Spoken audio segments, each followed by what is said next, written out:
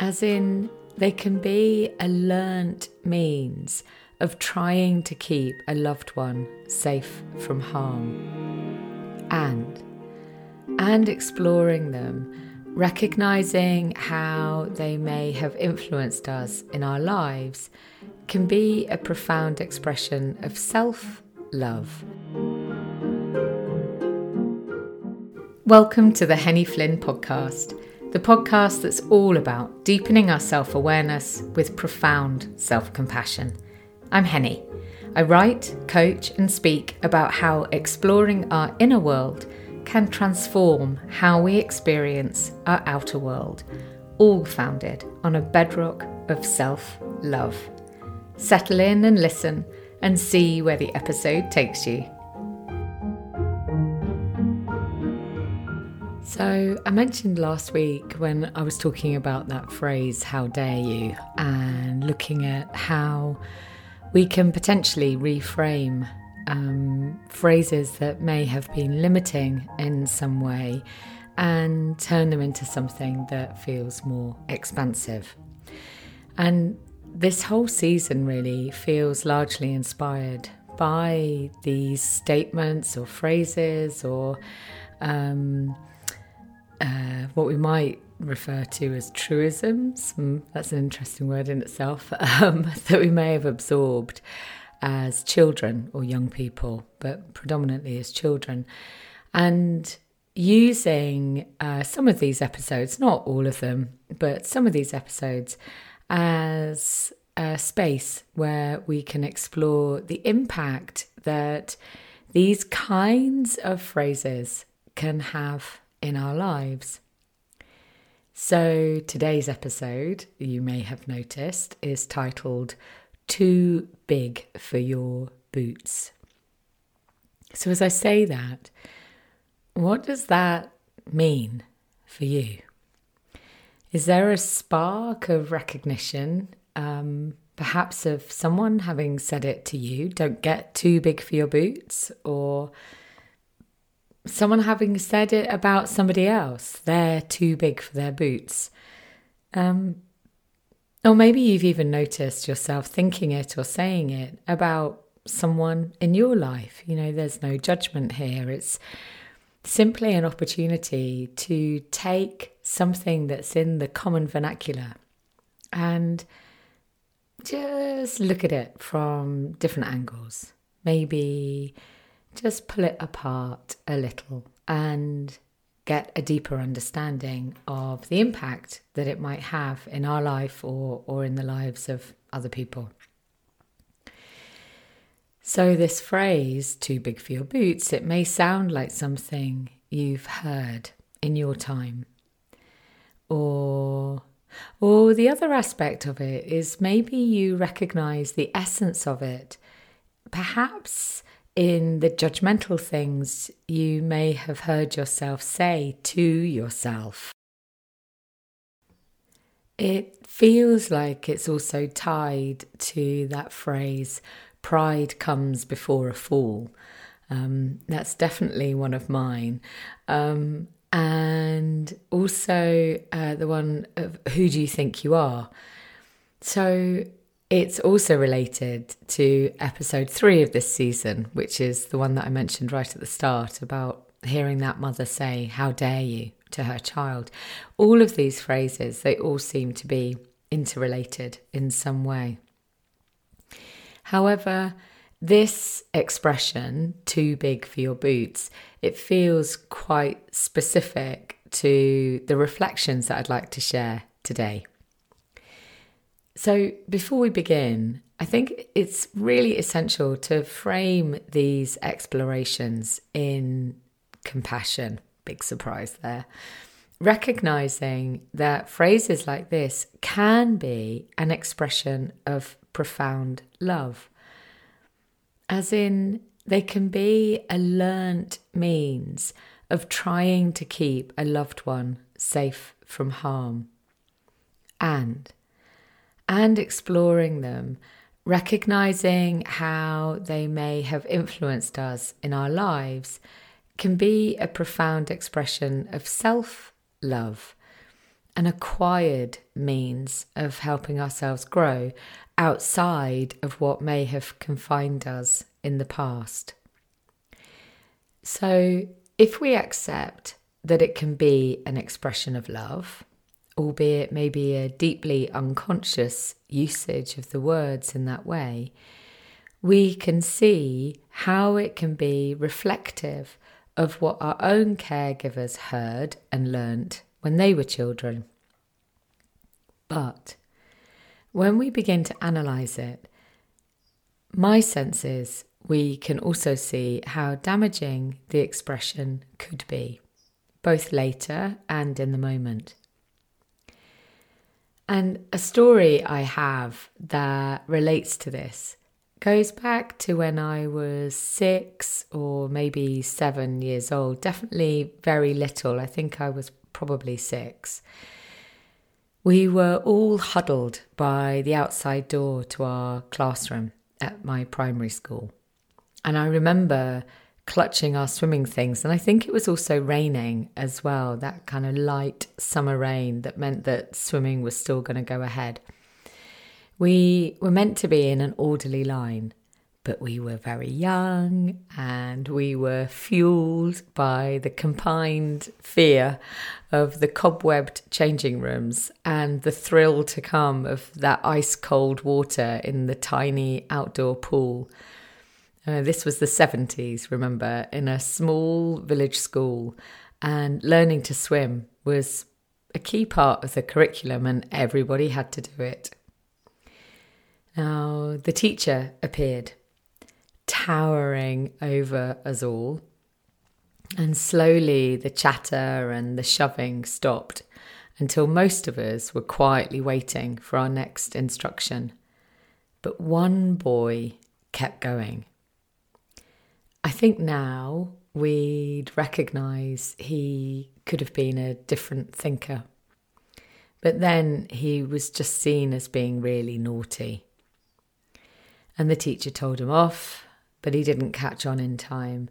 And so she spoke again, and still he didn't seem to listen. By this point, those of us who had genuinely or generally towed the line were feeling really anxious for him. I remember this feeling, this kind of growing sense of anxiety, watching him, watching her, really willing him to pay attention to her. And then she shouted. And finally, he stopped doing whatever he was doing. And what she shouted felt so shameful to me. As I share it now, the words perhaps don't sound so bad. You know, she was tired with an hour of corralling 32 wet children ahead of her. But they have stuck with me, or more to the point, the impact of them remains with me. I can't remember the boy's first name, something beginning with A, I think, so let's call him Adrian. But his surname was Mann, with a double N. And it was this that the teacher lighted on, saying, "Oh, you think you're the big man, don't you? The big man who's bigger than everyone else. Well, you're not. You're small and you always will be." Now, I'm not sure if they're the exact words she said, but it was definitely something like that. That's the impression that has remained with me all these years, nearly 50 years on. And those words cut like a knife through that little group, or that group of little children.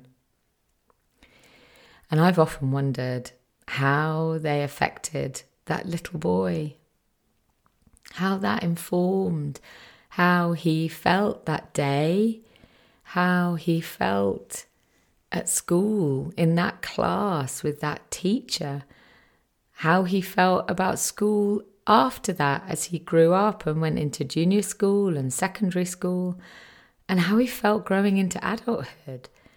Does he still carry that story inside him? Maybe not. Maybe it was only me who held on to it.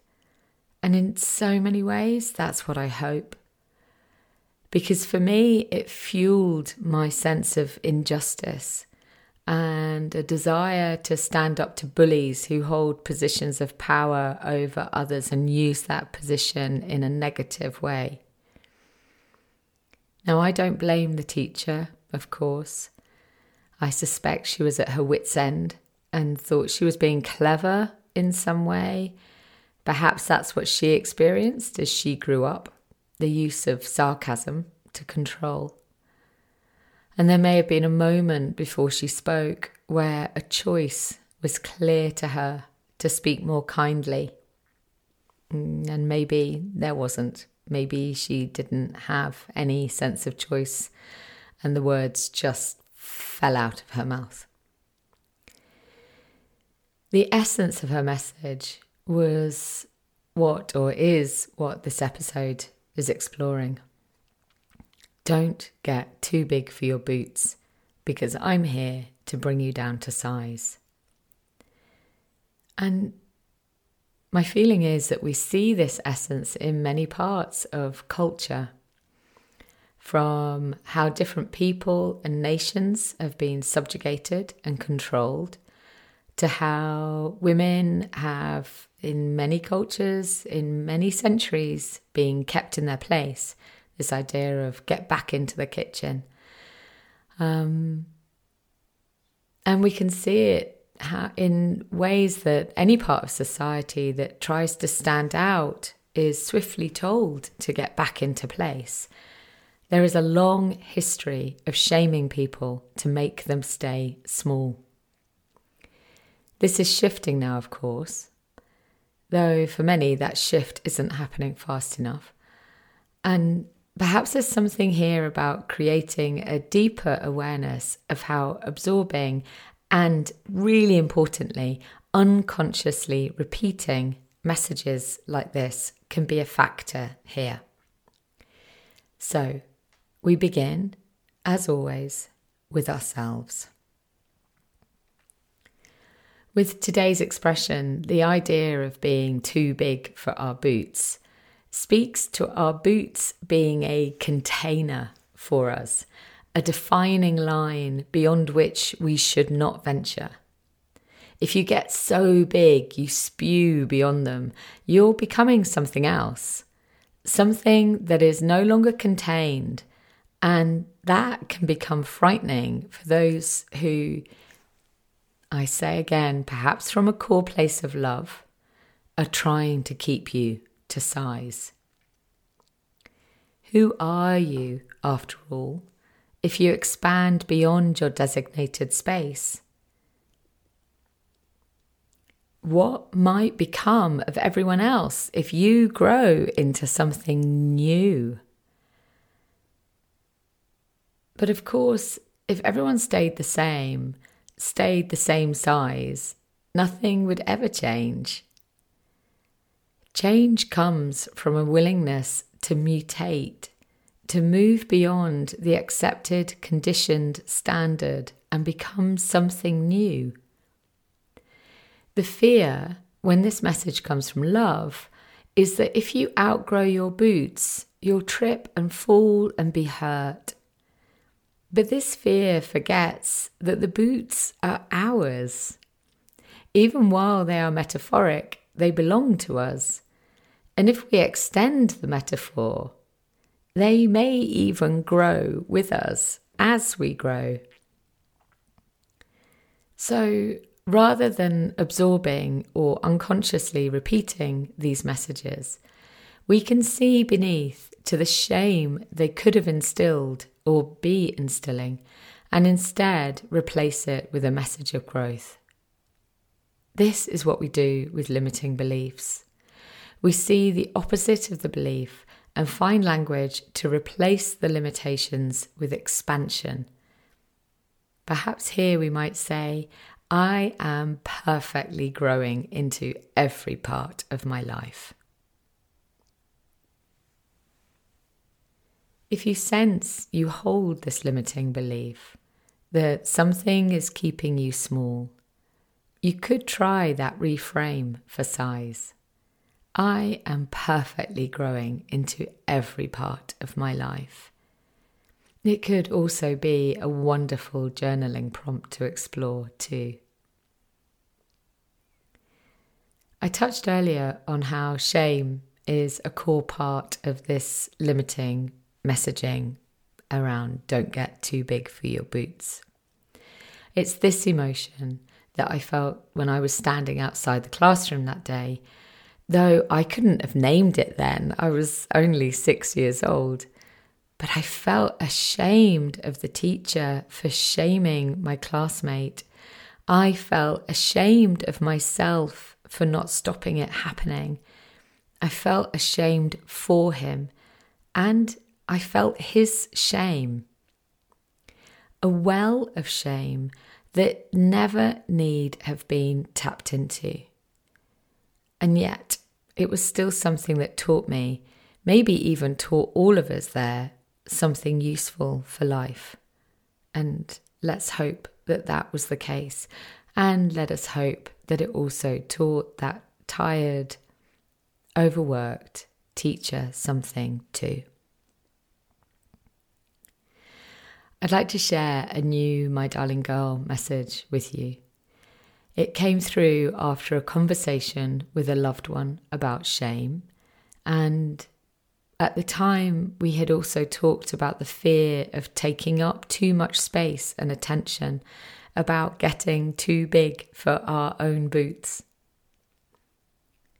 I'll say goodbye now with a hug and a wave, and I'll see you next week. My darling girl, love speaks. Shame hides. Love says the truth that sits within the breadth and depth of life. Shame secrets away the things that feel air might make them fade. Love tends the wounds so they might heal. Shame feeds the wounds so they might feel. Love knows that words and touch and light and laughter pave the way to ever after. Shame fears that nothing can ever be enough to set the core pain free. But love knows she is both love and shame.